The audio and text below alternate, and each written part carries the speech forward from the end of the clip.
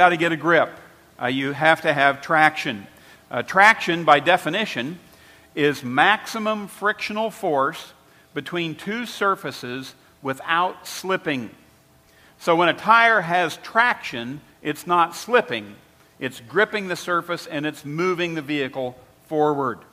This can apply also in our lives. We do not want to lose grip. We do not want to slip. We do not want to lose traction. You know, when I know what I'm supposed to do, but I don't do it. It's like my wheels are spinning in one spot. There's motion, but there's no real movement, no progress, no momentum. And what happens when you're in a slippery, wet, muddy, or snowy spot and your tire spins, it rotates, but you don't go anywhere, you just dig yourself deeper and deeper into a what? A rut. That's right. We wind up stuck in a rut. The longer we know what to do and choose not to do it, the longer we stay in that mode, we dig our ruts deeper and deeper and deeper. You know, there's the statement out there that knowledge is power. But truthfully, knowledge by itself is not power. Knowledge only becomes power when you put the knowledge to action. Knowledge by itself is fairly worthless. In fact, it just puffs up. It brings greater judgment. But when I put knowledge into action, I can move forward. There's power in my life. Very first fill-in on your outline. Action requires traction. If I'm going to make any progress in my life, I've got to get some traction. Just to know something is not enough. I've got to put it into action. So action requires traction. But our enemy brings distraction.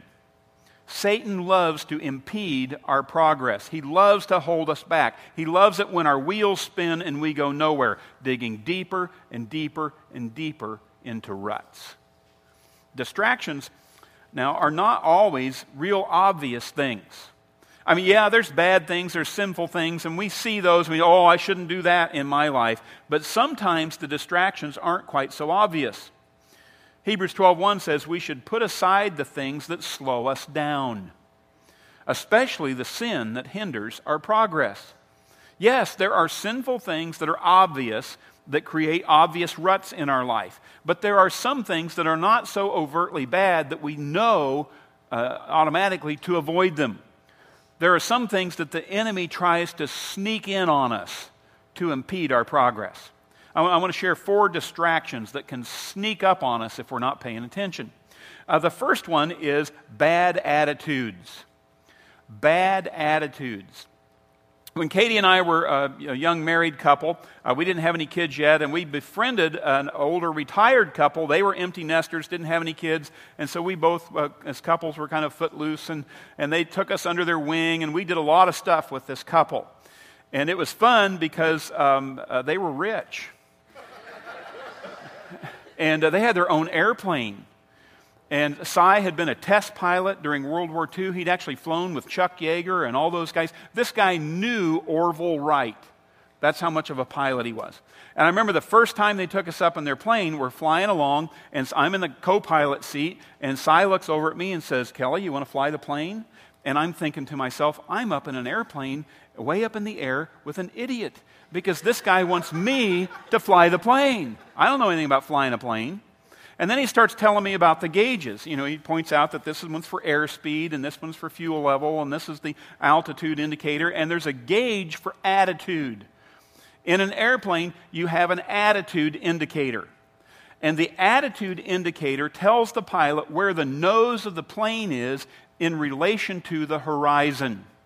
If the nose of the plane is pointed toward the sky, the attitude indicator shows that the plane is headed up. If the attitude indicator is pointed down, it means that the plane is headed toward the earth. That's good information if you're flying an airplane. But the attitude indicator tells the pilot if the plane is going up or down. Now, whether you're in a plane or not, our attitudes tell us whether we're headed up or down. You know, because if your attitude is good, you're headed up. But if you have a bad attitude, you're headed down. And it's a very common distraction that the enemy uses is to bring us a bad attitude. And so I just ask you today, what's your attitude indicator today? Are you going up or are you going down? Because that's a distraction that the enemy will use to keep you in a rut, a bad attitude. Second distraction he can use is excuses. The enemy will provide us with excuses to keep us in ruts. Because when we know we're supposed to do something, but we don't necessarily want to do it, we can come up with 100 excuses of why we shouldn't do it. And as long as I come up with excuses, I'm not going to get any traction. Because I'm going to justify why I'm continuing to do what I'm doing now. And won't do the right thing. Excuses create an escape hatch. They're a distraction. More than that, I love this quote. Excuses are the nails used to build a house of failure. That's how damaging excuses can be. Another distraction is procrastination. Now, growing up as a child, I was the poster child for procrastination. I mean, I could put off anything, and I struggled with that in high school, struggled with it in college. Honestly, it was part of my recovery process. I had to learn to grow out of that, to move away from procrastination. I've actually written a book on how to overcome procrastination, but I keep putting off publishing it. But procrastination has to do with the pleasure and the pain principle. All the emotions that God created within you can be lumped into one of two categories. They are either pleasure or pain. Every emotion that you have either brings pleasure or pain. And the things that we perceive to be pleasurable, we're attracted to those things. We are drawn to those things. The things that we perceive to be painful, we're repulsed by those. We avoid those things. For example, with your kids. Your kids don't often come home from school and immediately sit down and start doing homework because they perceive that to be painful, and so they put it off. They delay it. When we exercise, for many of us, we have a perceived idea that exercise is going to be painful. It's viewed as a drudgery, and so we put it off and we don't do it. We're not drawn to the things that are unpleasant, and we are drawn to the things that are pleasurable. My wife has never, I've been married 38, 39 years, my wife has never had to say to me, Kelly, why don't you put on a John Wayne movie and take a nap on the couch? She's never had to tell me to do that because I am drawn to that. I do that automatically. I love to watch a John Wayne movie with my eyes closed. Okay? You don't have to tell me to do it. Shoveling the driveway, doing our taxes, cleaning out the garage, those are perceived as painful, and so I avoid them. Now, procrastination is one of the distractions that the enemy uses to keep us in a rut. We will put things off to the point that our wheels are spinning and we're going nowhere. Last distraction, busyness. The enemy uses busyness to keep us in a rut. How many of you would say you're busy? Anybody here say you're busy? Okay, some of you would. How many of you know people who think they're busy, but they're not busy? Okay? Yeah, more of you put your hands up on that. Okay? Yeah, it's just part of our culture today. Everybody says they're busy. You're just expected to say that you're busy. And there are people who say they're busy, but they're really not, because that's what society expects. And the enemy uses the idea of busyness to keep us from doing the things that are truly worthwhile. We can fall into a trap. There are so many things for your kids to do, so many things for your family to do, for you to do. We can fall into the trap of just becoming busy, doing things that really provide no momentum, no movement forward. We're just spinning our wheels in the rut. And we have got to learn to say no to some good things in order to be able to do the best things that will really give us traction and move us forward. Because when we say yes to everything, even if it's good things, if we say yes to everything, then we're just spinning and we're not making any real movement. Now, how do we handle these distractions? James 1:22 says this. It says, do not merely listen to the word, that's the word of God, and so deceive yourselves, but do what it says. That's the really big deal. Do what it says. If you're going to get traction, if you're going to break out of that rut, you got to do it. James goes on, he says, if you just listen and don't obey, it's like you were looking at your face in a mirror, but doing nothing to improve your appearance. You see yourself and you walk away and you forget what you look like. But if you keep looking steadily into God's perfect law, the law that sets you free, that's the Bible, the Word of God. And if you do what it says, and don't forget what you've heard, then God will bless you for doing it. If you obey it, if you do what it says, if you don't forget what you've heard, then you will get traction and you will move forward as God blesses you. And James says that the problem is that when you hear the word and you do nothing to change, if you stay in that cycle long enough, it is spiritually damaging for you to do that. If you hear what the Bible has to say, but you refuse to do it, you choose not to do it, if you do it long enough, it damages you spiritually. You know, sometimes you read in the Bible and it's painful because there's the sting of conviction there. I see areas of my life that need to be corrected. I see action steps that I need to take in my life. God gives us His Word to keep us on His path, to direct our lives. Because He knew that without that, we'd just be spinning. And that's the struggle that we're faced with. Paul talks about it in Romans 7. He says, I know I'm rotten through and through so far as my old sinful nature is concerned. No matter which way I turn, I can't make myself do right. I want to, but I can't.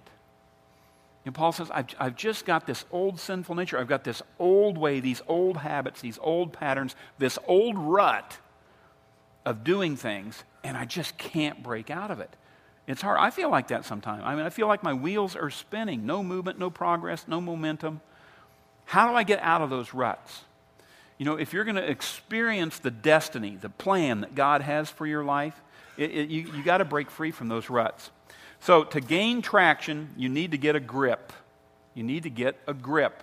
Hebrews 12:12 says, so take a new grip with your tired hands and stand firm on your shaky legs. So today I'm going to talk to you about how to get a grip. I was going to do traction, but that's 8 letters and we'd be here till noon. So I opted to do grip. It's only 4 letters, G-R-I-P. Grip and traction are the same thing.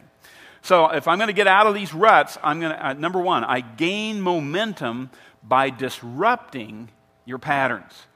Now, it's easy to assume that these are negative patterns that I need to break, negative habits in my life, negative things I need to overcome, but there are also things in your life that are not sin in and of themselves.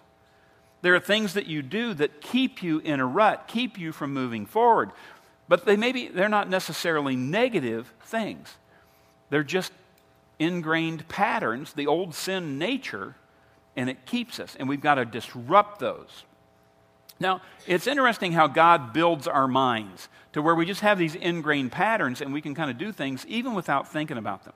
Have you ever done this? Have you ever gotten in your car to go somewhere and as you're driving somewhere where you maybe work or wherever, and on the way you start thinking about other things?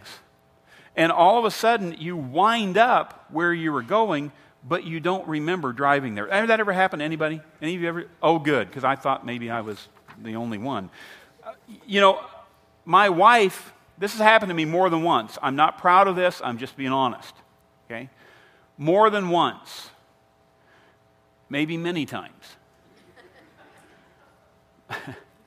My wife has given me a list of things to get from the grocery store. And, we're like 8 blocks from Price Chopper. And so I get in the car and I drive to Price Chopper. And on the way there, I start thinking about something. And I get distracted. Usually I'm writing a sermon, something spiritual. And the next thing I know, I'm in the parking lot at church. And my daughter's laughing because she's been in the back seat when that's happened. You know, she's like, what are we doing here? How do we get here? And I don't remember any intersections. I don't remember any stoplights. I don't know if I ran over somebody. I mean, I'm just here. How can you do that? How can you drive to work and not remember how you got there? It's an ingrained pattern. When the conscious shuts off, the subconscious turns on. And those ingrained patterns begin to function. That's how you can drive somewhere familiar and you don't even remember how you got there. It wasn't by chance that you got there. It was an ingrained pattern in your mind. Now, how many times have you gone to a restaurant, favorite restaurant, and on your way there you think, tonight I'm going to get something different. And then this guy laughed because it's happened. Then the server steps up and takes your order, and what do? You order the exact same thing. Because we're creatures of habit. We move toward conformity. We conform to those ingrained patterns and we don't even realize it. And the problem spiritually is that God knew that mankind was in a deep, dark, ingrained pattern of sin. That's why Jesus Christ had to come and die, to disrupt that pattern of sinful behavior in our lives. Look what Jesus said in Luke 12:51. He says, "Do you think that I came to smooth things over and make everything nice? Not so. I came to disrupt and confront." Jesus came to disrupt and confront. He came to awaken us, to shake us out of our sinful ruts, our ingrained patterns of bad behaviors and bad behavior, and to wake us up.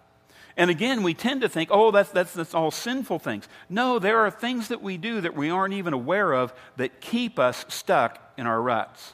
Not necessarily sinful, they just keep us from changing and growing. So I'd encourage you as we move into a new year, as you're looking for new ways to grow spiritually, to just shake things up a little bit. Drive home a different way. Choose another date night. Okay? Maybe you do your devotions in a different spot. Maybe you do your budget at a different time of the month. Maybe you move the computer to a different spot so that you're not as tempted to look at things in old grain patterns there. Other people can see what's happening. You make a change. You disrupt a pattern of behavior so that you can do things in a new and fresh and better way. That'll help you to gain momentum. Now you say, "Oh, Pastor, that's just silly." Well, it's not. Try it. Read a book that's outside of your typical preferences for books. See if disrupting those old patterns doesn't help you to grow and break out of your rut. Romans 12:1 talks about changing the way you think. It says, "Don't copy the behavior and customs of this world, but let God transform you into a new person by changing the way you think. Then you will know what God wants you to do, and you will know how good and perfect and pleasing His will really is." Key phrase there is don't copy. Don't repeat. Now, we have a tendency to do that, to just kind of copy things, do things over and over, everything that's going on around us. And we can think of that as copying bad things, but what if we thought of that in terms of the ingrained patterns of the world and the culture around us? Like bad attitudes and excuses, procrastination, and busyness. What if we said, I want to break out of those ruts this year? I'm going to do something different. Next, if we're going to get a grip, we've got to rely on God's strength, not our own. Left to our own strength, we'll continue to do things the same way we've always done them. That's what Paul says in Romans 7. Without Christ stepping in, we just sang the victory is His. The victory's not mine, it's Christ. Look at this statement on your outline on the screen. The end of our own strength can be the turning point to discover the power and the might of God. I don't know that I have ever consciously said, "God, I appreciate your help, but I got this." I don't know that I've ever said, "God, I know who you are, I know you're sovereign, but I can handle this." I've never consciously said that, but I have said that in my attitudes and my actions. I've just said, God, I don't need your help. I'm not spending time in His Word. I'm not spending time with Him. I get disconnected from God, disconnected from His people, and pretty soon I'm operating out of the flesh in my own strength. And that's when I do or say something that I regret. I look back and I see what happened. I pulled away from God. I wasn't really leaning on God's strength. I was trying to do that on my own. It doesn't happen. The power from God, none of that power comes from us. It's God's power flowing through us, but it doesn't come from us. It flows through as I surrender my life to God. I just say, God, you got to show up. You got to help me do this. You got to work through me. Yeah, your power has to flow through me. You've got to energize me to do these tasks if I'm going to break out of this rut. Now, we're not built by God to do that on our own. You know, the Bible says I can do all things through Christ who strengthens me. But it's through the body of Christ where that happens. It's in community. It's in connection with other believers. You know, that's why we have a church. That's why we have Celebrate Recovery. That's why we have small groups, because it gets you plugged in with other people, and that's where you discover the power that Christ wants to bring to bear in your life. If you're not in a small group, I'd encourage you. Our small groups are starting up. After the service, just walk across the way here and go see Pastor Tom and his team in the fellowship hall, and they'll help you get plugged into a small group. You know, I can't rely on my own experience, my own intelligence, my own ability or talent. That's all human. I've got to have the spiritual, supernatural power of God flowing through me in order to do these things. Next, the I in GRIP. Identify and implement small action steps that you can take each day. Okay? If I know that there are areas of my life that need attention, I may not be able to develop a grand master plan that's going to solve it. You know, I may not be able to develop a grand master plan that's going to get me out of debt quickly. I may not be able to restore a marriage quickly. You know, I have to identify and implement small action steps that I do every day that move me toward that process. There's power in doing something every day.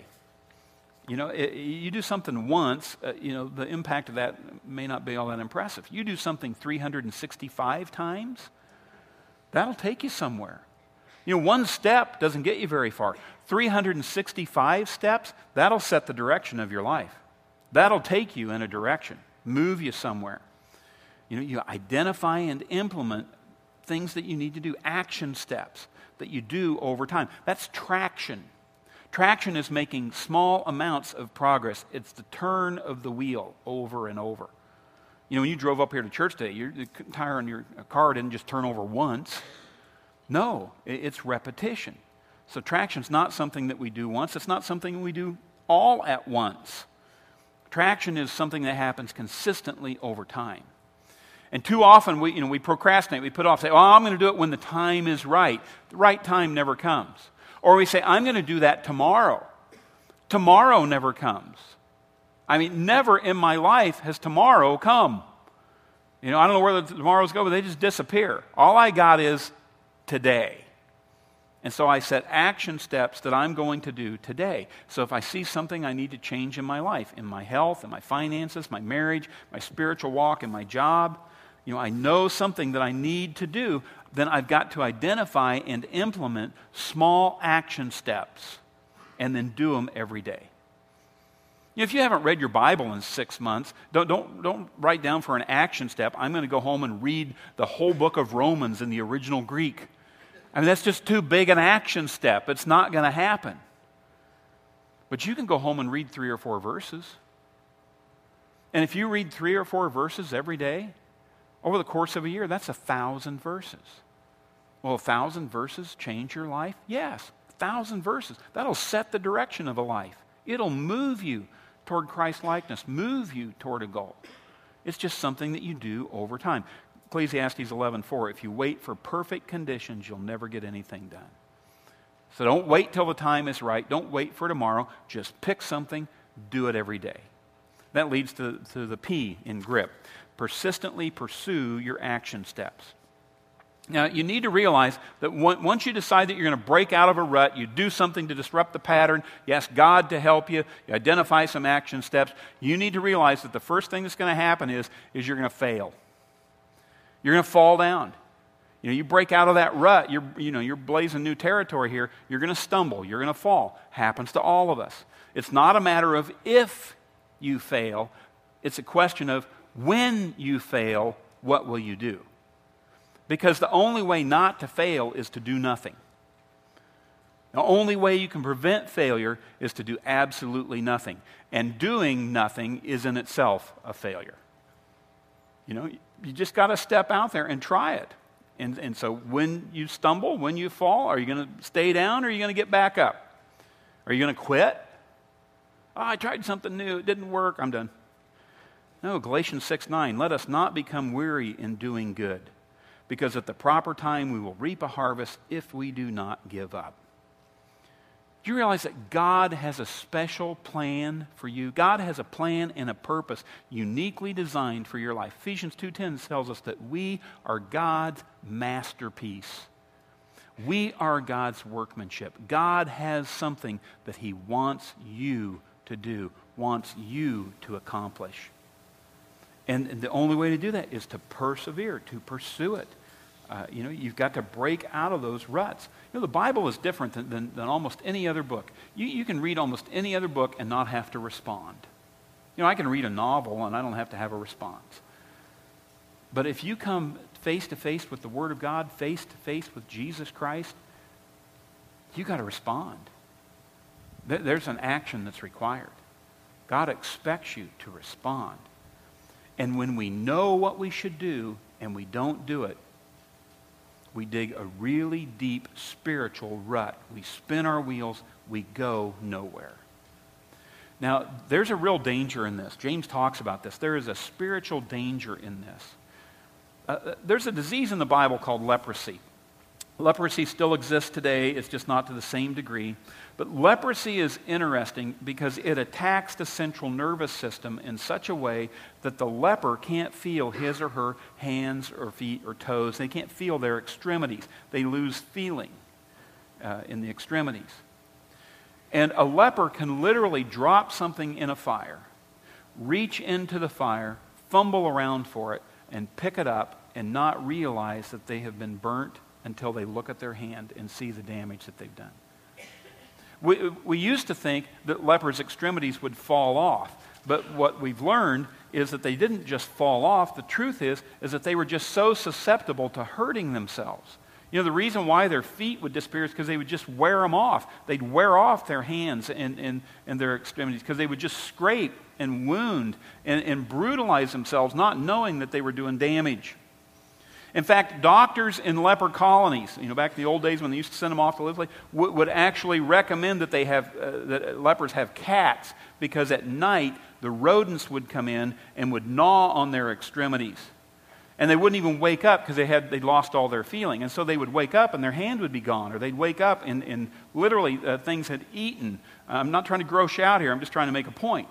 And James describes, that's what he's saying has happened. When you look into God's Word and you know you are supposed to do something, but you do nothing about it. He says, if you do that over and over and over, you are creating a spiritual numbness. You are desensitizing your spiritual mechanism to the point that you are doing damage to yourself. And when you get in a rut and you're spinning and spinning and spinning, you are wearing out that tire. You are damaging that vehicle going nowhere.